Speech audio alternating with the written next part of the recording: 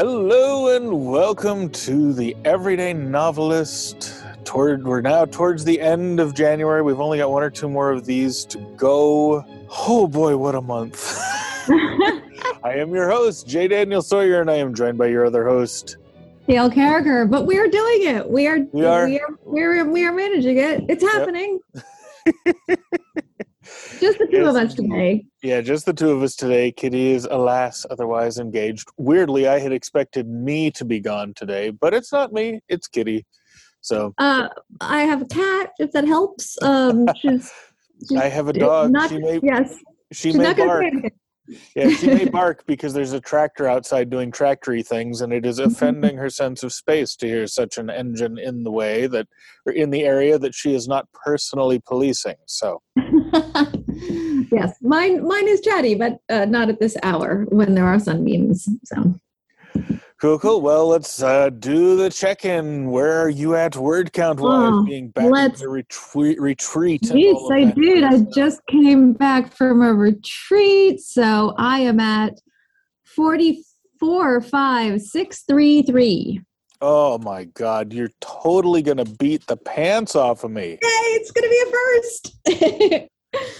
Is it 45,633? 45,663.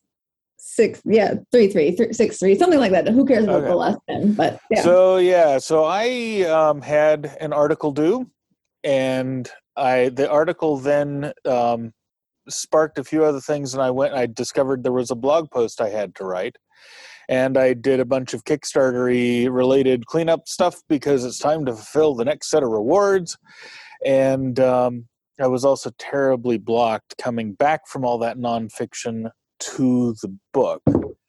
But I broke through the block this morning, so I might actually have a respectable word count the next time we meet. But so far this month, including all the nonfiction, I have got 21,176. So I should mention really quickly that Kickstarter reached out to me. They did? And as an author who's done a Kickstarter, because the number of authors who are using Kickstarter is increased a lot, and I don't know, there was a revenue thing. I think it's a focus group question, but I was like, look, I did a Kickstarter a long time ago, but Dan really did it for me. But I did not offer to connect you two. Do you want to be connected? Yes, please. Yeah. Okay. Please, because if they wind up liking me, they can boost my projects. Yeah, that's what I figured. Let me just... Yeah, this is totally, you could delete this later or what have you, but welcome to the nitty-gritty of author networking in the background. I handed that off to my assistant, so let me just let me just make a note that I should get her to. Back in the inbox, please. All right, cool. Yes, I don't know if you're going to end up deleting that or not, but there it is. Background nitty-gritty, everybody. Yes. So you're up on me by, even including my nonfiction, you're up on me by 24,000 words this month. That's crazy. I did start with 10K or so. So I did have a jump in lead. Oh, you did? You remember? Did? Oh, well, it says first time I met it had 6,500. So. Oh, okay. All right. I thought it was more than that, but that was notes and things. But yes. Okay. So some of that is not fresh words, but yeah, I had a very good writing retreat. It was 5 solid days of writing, and I realized that I really like 7. So these writing retreats where I go and do it with somebody else, I'm going to really try to fly in morning wise, or fly in such a way that I can write that first day. I tend to always write on the flight back, but because I've got things I want to do. Yeah. So I do stuff rattling around in your head that you have to get out. Yep. But yeah, it's good. It's coming along well. At 45, we're over the midway point, which for me is not a lull. The lull is, Dan and I have talked about this before, that my lull is at the 2/3 point. So I think I'll have momentum for another 10 to 20K or so. And then suddenly I'm going to be like, but that's how life goes. I thought I was going to have a lull because I don't have a lot of notes for the back end of this book and not a really strong outline. But because it's the third book in a series and I've so much set up that like it's really rolling along fast, and there's some really cute little things that I've been able to put in and stuff. I'm really enjoying it. Cool. For me, the block was that I got to a point in the first story that my guy is telling the person who saved him, and I realized that although I know what this book is about in terms of its premise, I didn't really know what it was about thematically or anything like that. And any other time I've done a book that's got an unconventional structure, like Down from 10, I've known, even if I didn't like sit down and spell it out for myself, I've known what it was I was writing about. I knew what internal well I was drawing from. And I didn't know with this one. And so I spent several days of having a good solid think, and I figured it out. So that was block 1. And block 2 was that having gotten there, it fitted with what I had written so far, but it meant the plan I had for this first story was completely undoable. It just didn't make any sense at all.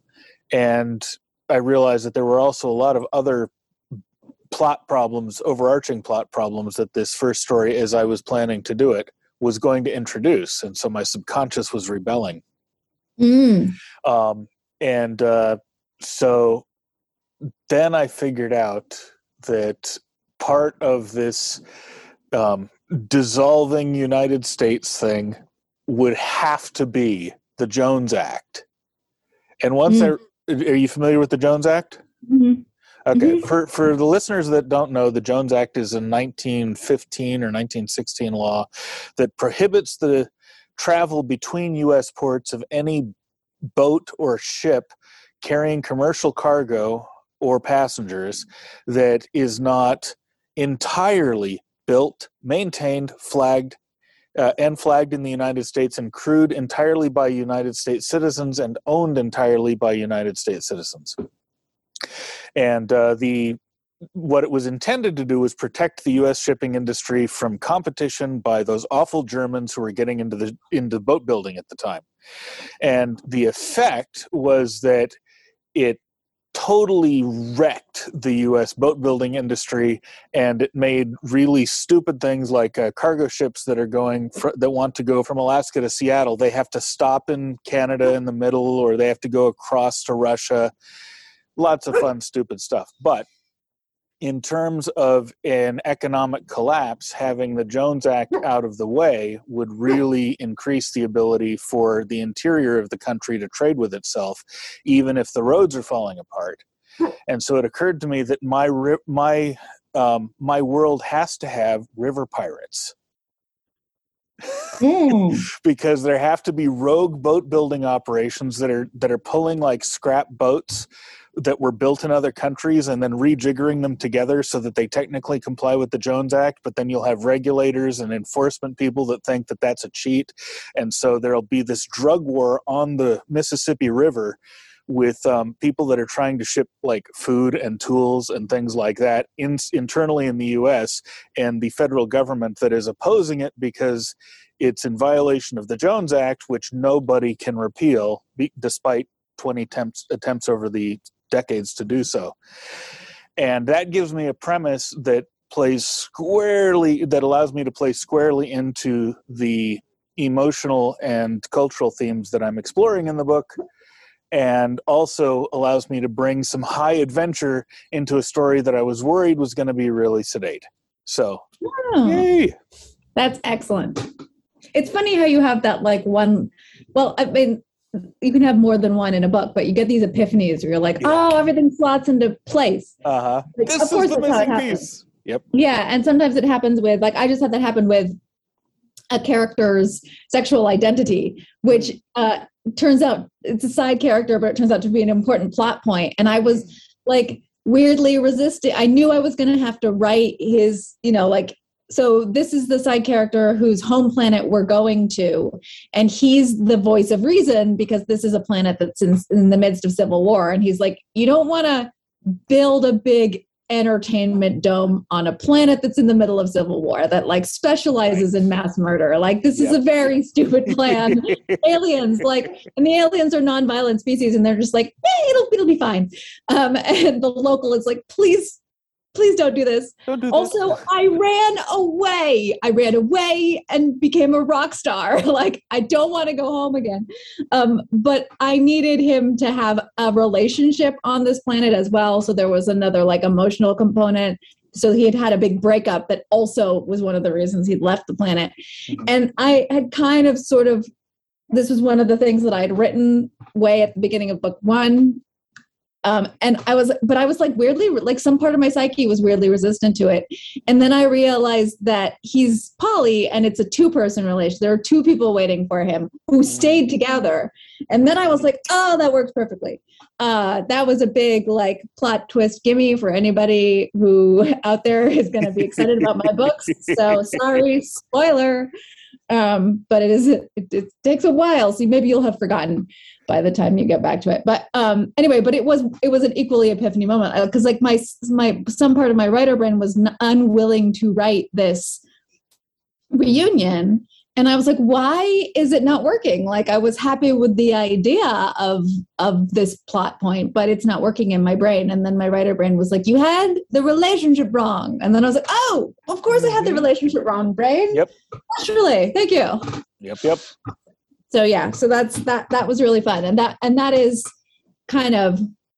it's kind of balancing what's going on with the relationship of the main characters in a sort of flippy way that also is really kind of fun and foily for those threads of this book as well. So it's that is good because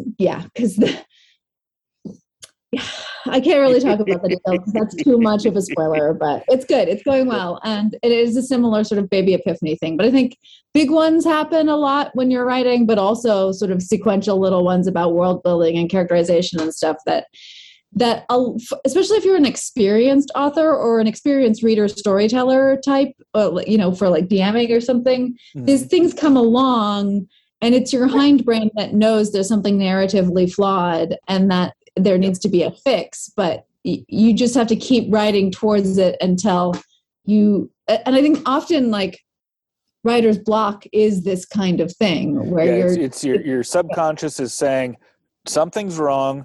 Sometimes it's a plot thing. Sometimes it's a character thing. Sometimes it's an internal block because you've got some emotional or psychological issue around something in the story. Sometimes it's if it's early on, sometimes it's an emotional block because you're intimidated by the idea of finishing or something else like that. Those last 2 I feel like tend to be earlier on in the career. They do. Yep. But you gotta there's only 2 things you can do to get around it. One is to write through it and the other is to take a lot of walks where you have to just sort of mull and cogitate, and sometimes you have to do both. And sometimes it's knowing what like chassis you're on, what like narrative, like all the way to like top level foundation. Like, oh, am I writing a hero's journey or heroine's journey? Am I writing for a structure? Is this romance beat? Whatever it is that you're accidentally employing, which we all kind of tend to, and thinking you're on one or not, and you're actually on the other, and that sort of thing. Yep. And that's the kind of thing that those long thinks can help you sort out. Really, very much so. Yeah. Yep. Yeah.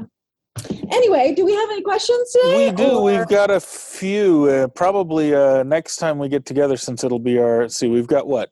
1, 2, 4 more? 3 more. 3 more. Wednesday, Friday, and Monday. All right. So we've got like 6 questions, so on one of these days we'll do a couple and I'll just split them up or something. Yeah. But here we go from Nicole again, who is our most fertile questioner this month. Probably hey Nicole, thank you. So bad about getting the episodes out, but hey, Nicole says, let's see, what has been the most difficult story, book, or series that you've written? What made it so? What was the easiest and why? And there's a second part of the question, which we'll get to after we do this part because it's also complex. Okay. I got to pull up my website with all of my books. For anybody who cares, on my website, underneath books, there's an all character books tab, which is basically every book I've ever written. Mm-hmm. So, Dan, why don't you take which was your most difficult question first? And I'm going to scan through and figure it out. Oh, God, no, I have to figure it out. Well, I can roll through them really quickly. The most difficult series is the big series. Yours, big series. The big series is the one that started podcasting as Predestination and Other Games of Chance. It's the most difficult because it's the most technically challenging, and I write it for a while and then I have to stop and grow into it, because it's not just technically challenging in terms of plot or characterization or keeping track of multiple timelines, but in order to do the story in a way that I will find satisfying and believable, I have to stop sometimes and become a domain-specific expert on how the economics of this industry work, or how lobbying in the Byzantine Empire works, or, all of these things that are aspects to doing a geopolitical thriller that is being driven by mental illness. Basically, it's being driven by deeply psychologically unhealthy people who are sort of working out their personal salvation through the canvas of this massive war, and accidentally causing the war in the process. So it's, I write for a while. I get sometimes 50,000 words, sometimes 300,000 words done on it. And then I grind to a halt because I have strayed into territory that I don't know well enough to just riff on. And I have to stop sometimes for a year or two and learn so that I can go back to it. And by the time it's done, it's going to be 6 volumes of between 1 and 200,000 words each. And it's going to be huge. It's already about 600,000 words long. I'm about halfway through book 4. And I'm liking it, and it's going to be beautiful if I finish it before I die, which I intend to, unless I die by accident sometime in the next few years. But talk about, it's kind of like starting your PhD when you're 3 years old, and then having to grow in it. That's what it feels like, having to grow into the whole subject as you go. Yeah. That's a monster of a thing. So before I say some of mine, and there are some, it would be hard for me to pick a top one, but there are 2 kind of, I guess, colloquialisms within the author community that I think we should address because they're commonly known challenges for most writers. The first one is the sophomore slump, which is a lot of authors who have tremendous success with their first book really struggle with their second one. Yes. It's very common in the lit fic universe, but it can also happen if you're writing a series. Your first book gets published, it does really well, and you haven't written the second book yet. I was really lucky in that I'd written the second book by the time my first one came out. So when my first one started to do well, like the second one was kind of already done. So I don't really suffer from imposter syndrome that badly anyway. But so sophomore slump is sort of a known thing that a lot of authors go through. And then the second thing that a lot of authors go through is incompletism. And I don't know if there's a colloquialism for this one, but I tend to call it author erectile dysfunction, which is an inability to finish a series or to write the last book or books in a series. And we're not going to name names, but there are certain people out there oh yes who clearly suffer from that. Yes. So those are just 2. I actually genuinely enjoy writing last books in series, and for me those almost always go the smoothest. So I had that experience on Suave Rob 3. It was so satisfying, and Lantham is the next one. Lantham's the next one that gets finished. Yes. And then I'm looking forward to that too. Oh God, I'm if you're writing the kinds of books where you get to tie things up kind of neatly in a bow at the end of a series, it's a joy. It's such a pleasure because you've like scattered all these threads. You're pulling those threads all back together. Yeah. I tend to do big like fan gimme reunions where I'll put like old favorite characters back in, still doing their thing, and do check-ins, stuff like that in last books, because I'm allowed to get away with it because in a true series, in a series where they're linked, there's an arc, people are reading 1, 2, 3, and 4. By the time you're on 3 or 4, you've attrited almost anyone who's not loyal to that series. So that final book is more for it's the just readers for the fans. Anything else we write. So it's just a blast. Yeah, I must say I am dreading the final Lantham book because I don't know if Lantham lives through it. Oh. And I'm afraid of finding out. I did have that happen once where I thought in a final book I had to kill a character, and I don't kill characters as a general rule, and I was very upset about it. Fortunately, I managed to not do it, but it was a very near thing. So the books that I have struggled with, and I'm just going to go through, is for me, I think it was Curtsies and Conspiracies. In fact, I'm pretty sure it was Curtsies and Conspiracies, which is the second finishing school book. This is my YA spy thriller book, and it just got very complicated plot-wise. And so what I ended up having to do was resort to 3x5 cards, which I don't normally use. This is before Scrivener, so I didn't have that option. So I had actual different color 3x5 cards for pacing and plot reasons. And that was also because I didn't want to overwork it and make it too complicated I'm not writing, a Dan Brown novel or something. Like, this is still for a teen reader base. So like that was a struggle, but it wasn't a huge struggle, but that was mostly kind of, structural thing that was going on with that one.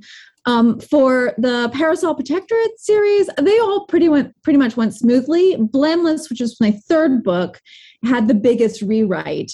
So that's the only book to date, because I am a plotter, not a pantser, so I don't tend to lose very many words on a rewrite or have to put in too many words on a rewrite. But for Blameless, I think I had to lose about 30,000 words and do a massive rewrite, which is very big for me. So that from an editing perspective, that was my hardest book. Now I think it's one of the strongest in that series, actually. But the flaw in that was character motivation primarily. So my character was being kind of dragged along, and she wasn't making the decisions for herself. And so I had to do a rewrite that made that a little bit more in line with that main character's personality. So that was that one. Then for the Custard Protocol, the first book was the biggest. And I actually have a blog post about that. It's like Why Gail's Life Went Bang or something like that. I tried to write Prudence, which is a spin-off from the Parasol Protectorate series, in the middle of the Finishing School series. So I tried to write two series at once. Yeah. And it turns out that I can't do it. Not when it is a book set in the same universe. So Prudence's voice ended up just being a muddle of Alexia and Sophronia, and that wasn't unique or interesting. It didn't work. So I ended up having to offer to actually buy myself out of that contract, because I was like, I'm not going to get this book to you until I can finish the Finishing School series. And I was only halfway through, so there are 2 more books on the line. So I was basically asking for 2 years break from my adult publisher. And I was just like, I'm really sorry, Orbit, but like, I can't do it. I'm under contract already for something else. So I can buy out, and then we can come back to this book in a couple of years, or you can wait 2 years. And they elected to wait 2 years. And then once the Sophronia books and the Finishing School was off my plate, I came back to Prudence, and it was absolutely fine. I just kind of rebooted it and started it from scratch. So that was a learning process for me as a writer. The San Andreas books all flow very smoothly for me. They're the least difficult for me to write, but I will say that the fourth one, which is currently unwritten and was supposed to come out like 1 or 2 years ago, maybe just 1 year ago, but that's clearly being a problem child. And that is our current climate situation in terms of the plague. It's set locally because that's easy for me to write, and I don't want to think about or interact with the local world at all right now emotionally. So this is an emotional thing, and I'm recognizing it about myself. I was like, I really want to write sci-fi because it's away from Earth. And so a series that is set in my hometown, essentially, I don't want to deal with. I don't want to write it. I don't want to think about it. So that's why I'm struggling with that one. The Delightfully Deadly books, the third one was the most complicated for me, but that's because it involves threads from both larger series. So it's from all three larger series, actually. So it involves threads in the Custard Protocol, the Finishing School, and the Parasol Protectorate series. So I had to go back and reread large portions of those books. So like your massive series, Dan, that was like the one book version of that for me. Yep. It was just a lot of research into my own back catalog. And when you have 30 books in a universe, that's a lot of back catalog to deal with. So that's why that one was hard. And then the other two, the Supernatural Society and the Clown Courtship, those were all easy for me to write. Intentionally, those tend to be like nuggety, standalone, where there isn't a lot of callback, but still in the Parasolverse. Fitzgender was a breeze. Credit was a breeze. And then the other book in my oeuvre that was really difficult for me was The Heroine's Journey, which is my nonfiction book. And that's just, the workload is completely different. The amount of research and double checking and accuracy and all that sort of thing is just, you don't get to make it up. So that was a lot of work for that reason. So those were my challenges, but I don't think any one of them was any more difficult of a challenge than any other. It's just, I have 12 years being a professional writer, and different kinds of challenges rear their ugly heads no matter what. It's true. Yeah, I wasn't thinking about the nonfiction at all, because nonfiction is just dead easy for me, just from the get-go. It always has been. But I didn't say which was the easiest and why, partly because did she ask what? Yeah, she did. And you wound up covering that already, but... No, I didn't say which one was easiest. But yeah, okay. So I've been thinking about it, but you go ahead, finish up. What was easiest and why?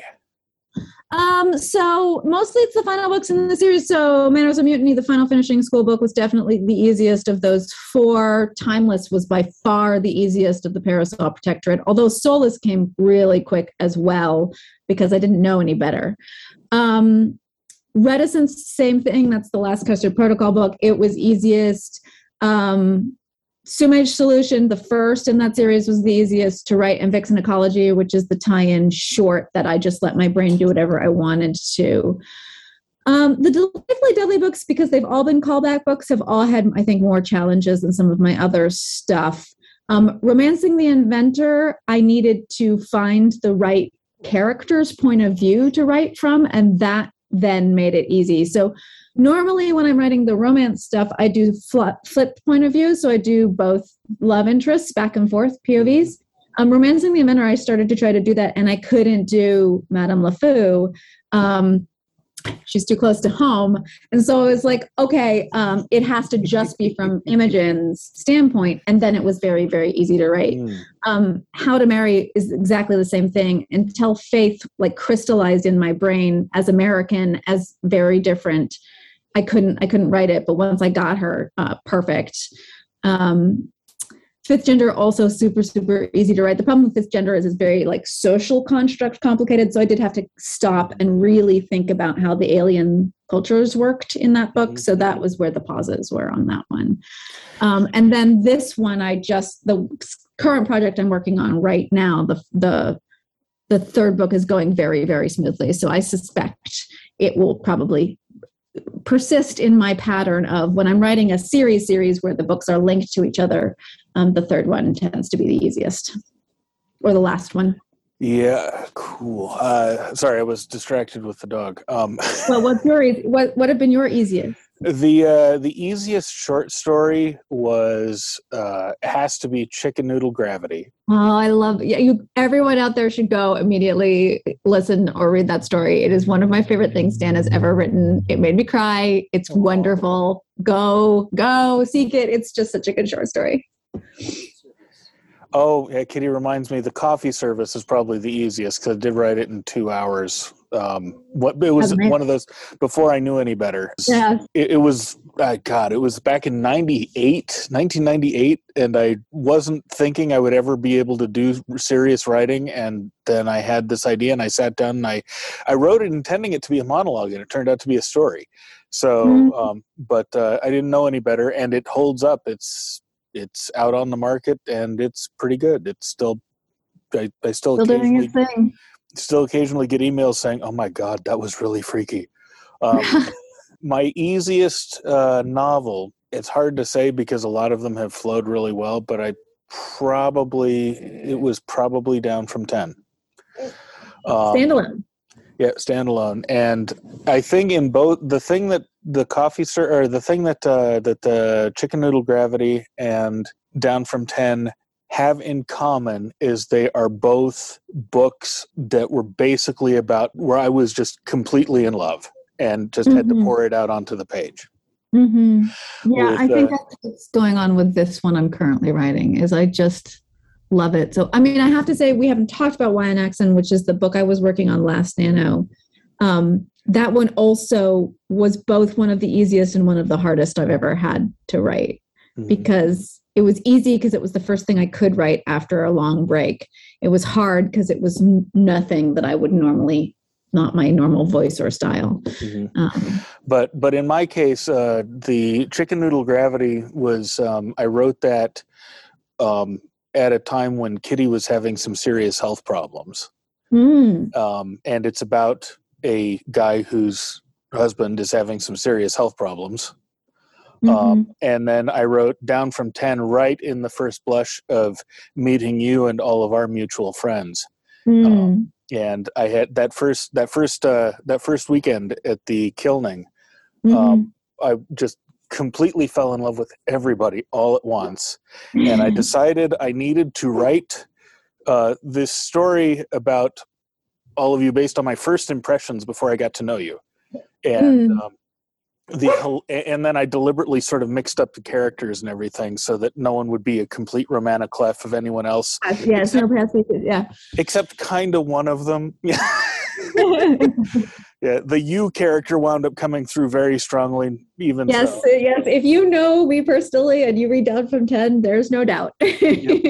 But what was hilarious was that by the time it was, and I wrote the whole thing in about 25 days. And by the time I released it, I had, it had been a year and a half since I had met all of you. And the characterizations wound up hitting much closer to home than I expected. We give honest first impressions, I guess. It really did. It's really funny for anybody who wants insider trading. I do a very brief voice cameo in the audiobook of Down from 10, but also I am friends with the voice act person, the voice talent who portrays me, and it's really funny to be like, oh, you've been me in a thing where I was also me in this thing. It's very meta. The full cast audio of that is extremely meta. It really is, and of course, in addition, two of the actors who fall in love in the story were also in the process of falling in love in real life. Completely unrelated to recording the book. And, and not the friends from this group either. Like different sets totally of friends. Different group. Like, it's very funny. It's such a fun story, I have to say. But I think sometimes strikes a little close to home. But I think with the case of both of those stories, just that being so freshly and so much in love with the subject matter and with the people who the subject matter represented meant that I just did not want to disengage from the writing at all, because I would have to walk away from something that was absolutely wonderful. And I think you're touching on something that, like, not every author really addresses or talks about that much because it's a little wooey. But like you mentioned two stories, one of which was helping you cope with a hard time and one of which was helping you process an exciting new time. But like this idea that with our fiction, we are working stuff out, right? We are dealing with our own baggage on the page. And that's when I mentioned Y and Axon, that was what was going on with that book too, which is why I'm not sure it actually makes a good book. Same thing for me with Vixen Ecology, which I've never released publicly because of that. You can only get it if you're part of my newsletter, because I just want my true fans to have it. It's for them because it was me like dealing with what was going on in part. And like, but you can't help it. Like it gets into your books, the things that you're passionate about, the bit of nonfiction that you read recently, the politics that you're trying to understand, in my case, like right now, the nature of celebrity that I'm trying to figure out, those sorts of things. It leaks onto the page. And sometimes it's total magic, the end result. And sometimes it's going to be too off-brand and not usable. Yep, it's true. It's true. And I mean, the entire Clark Lantham series, though they are sufficiently fictionalized to avoid legal problems, there's something in every book that's taken, and this wasn't intentional when I started it, but there's something in every book that's taken from a crime that I have either witnessed or been privy to. And I just yanked it in the middle of the first book because in the middle of writing the first book, because I needed something to give the story an extra punch. And then in the second book, I was a little more aware of what was going on. And then by book 7, by book 7, I was like, okay, what haven't I strip mined yet? Yeah, there's, I mean, I talk about in the Heroine's Journey a little bit, but also in like some of the teaching courses that I've done over years, the idea that like we can't get away from the fact that all fiction has a message inherent in it, that a message of fiction is something that is being transmitted by the author voice. The theme of a book is being transmitted by characters, behavior, and story arc and all that sort of stuff, but there is message. And sometimes that message is transmitted unconsciously because we are unpacking and coping with this baggage on the page. And so that exactly is why to know that you're doing that it. exactly right there is why I always object when you characterize it as a message.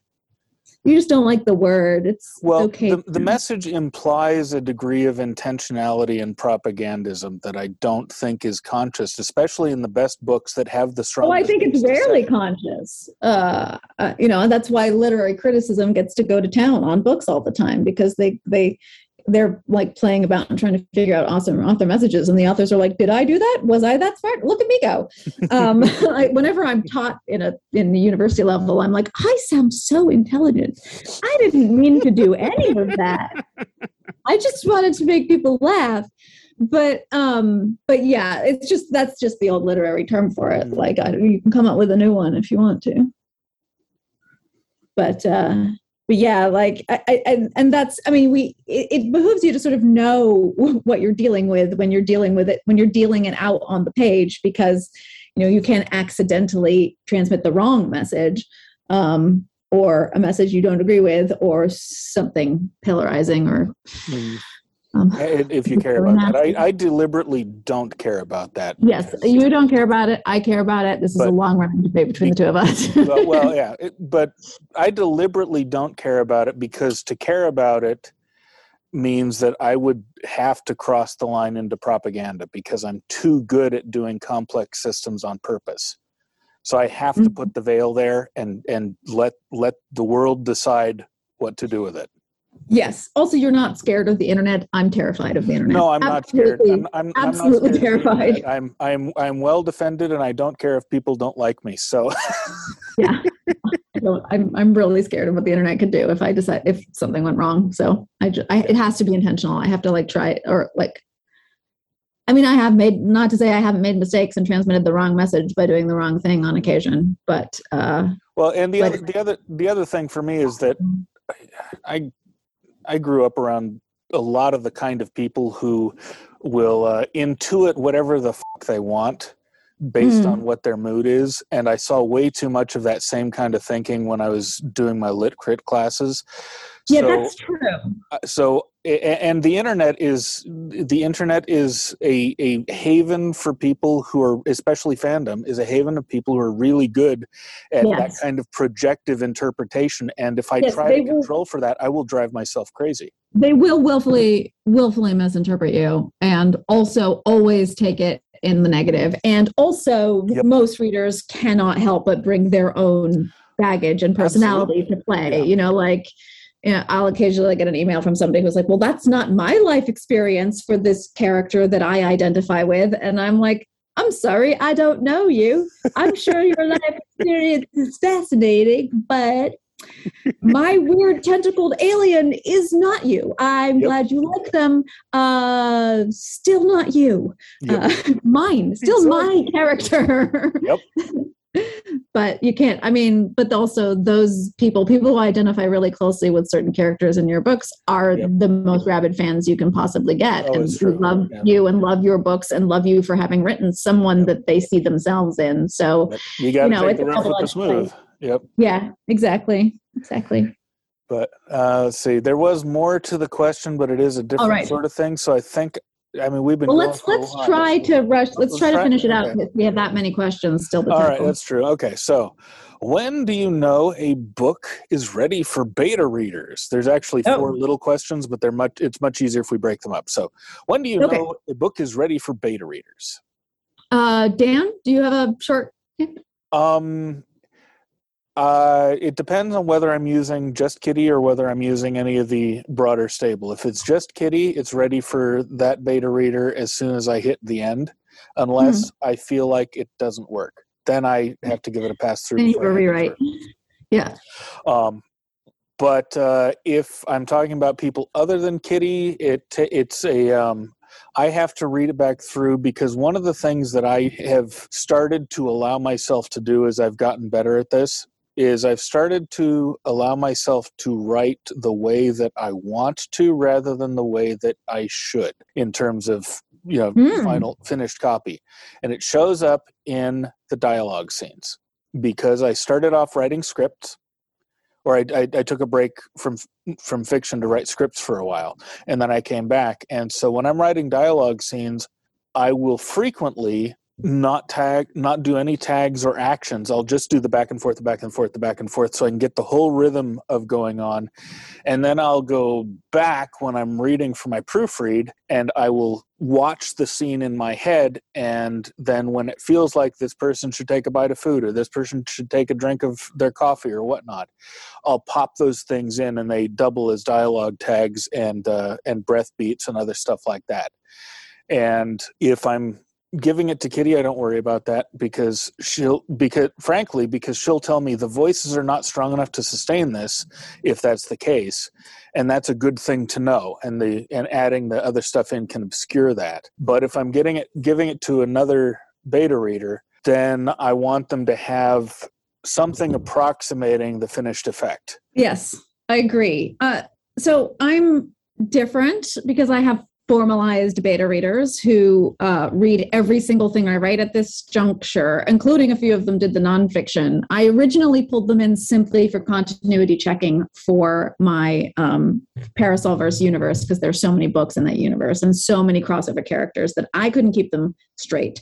So I wanted a team who reread all of my books pretty regularly, who are comfort readers, who were very familiar. I wanted the kinds of fans who find errors and correct me. Yeah. Like when I get a very minor character's eye color wrong or something. The kind of people who would write the Nitpicker's Guide to Gail Carragher's universe. Exactly. And I should say that there's a public-facing World Bible for that universe as well, or for all of my universes, that they have access to and change, and so that have recourse for and know how to use. So, there's a whole training process for my beta readers.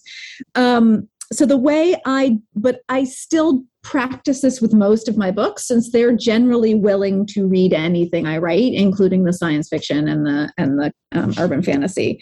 So I do a rough pass and then a hot pass, which you and I have talked about before. Mm-hmm. Then I like to let the book rest for a bit and work on something else, usually edits or a release of some other book. Then I'll come back and do one revision. So that's when that puts me at first draft stage, basically. Mm-hmm. Then it goes to my developmental editor. If I'm using a developmental editor, very few times, like with short stories and a couple of others, I don't use a dev editor. Mostly I do. Then I revise it again based on the dev editor. So now we're at third draft stage. Then I try and do either an audio or a new font pass. So I change the font, reread it, or put it, back and forth to Scrivener or Word or whatever, or I read it all out loud.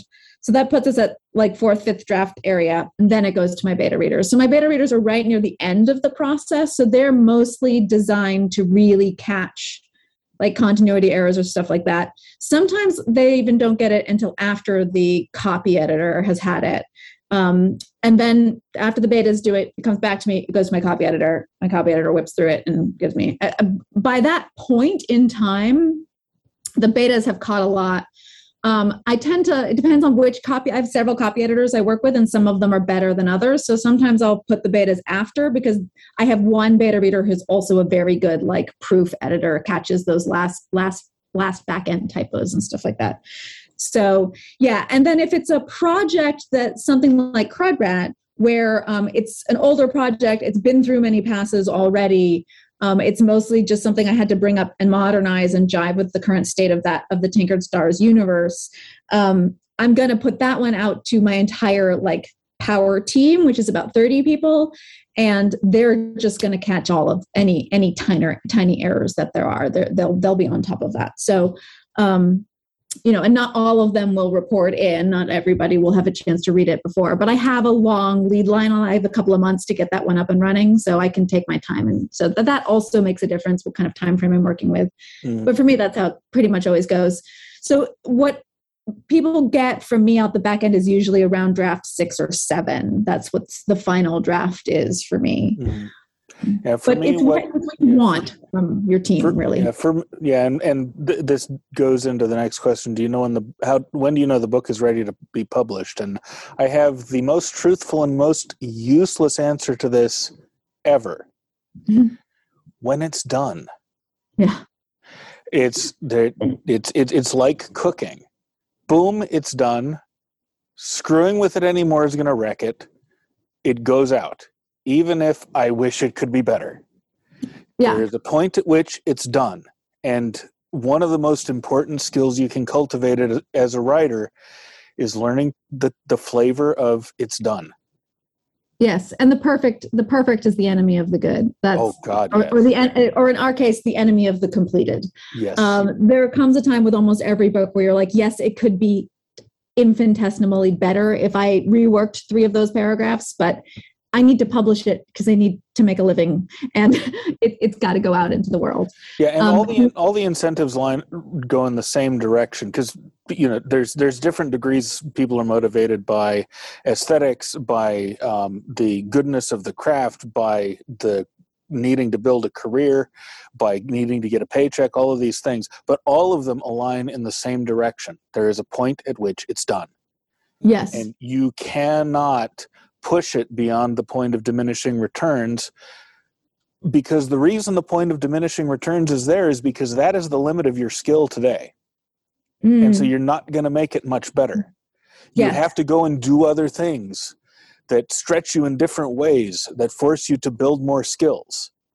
Also, there's always the possibility of overworking a story, which especially newer writers, and then you just kill it. Like you said, like it's like the dish that now that said, there are a few stories out there that are a little bit like stews, like they rest and improve. And, if you're indie, especially, you can go back and like tinker with a few things and you re-upload a new version or what have you. Yep. But most of them are like, let it go, like the breeziness of your own voice telling the story. Yep. Even if there maybe are a few repetitions or writer's ticks in word use, or you have slightly too many said tags, or whatever it is that you're concerned about, readers are probably not going to pick up on that. And there's a point where it's too precise and it's not going to read comfortably. There's also a point at which it's going to feel mechanical. Yes.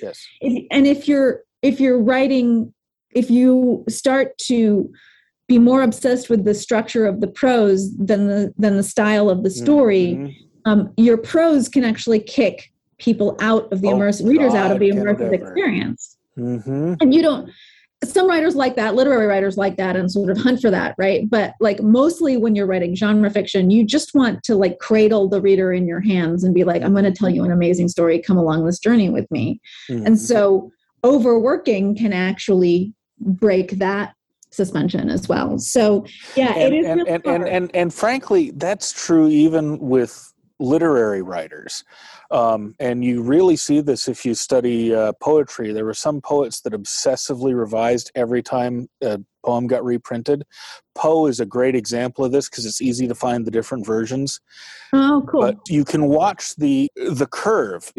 1 or 2 tinkers for Poe gave you the best version of the poem, and everything after that was not as good. And I suppose it's fun to see. You can really watch it. The tinkers that would enhance a given line would diminish the effect of the whole stanza. The entire thing. Yes. Yeah. That's really interesting. And it's easy to see in something like poetry, of course, because there's so few words on the page. So you can really notice when there's a change.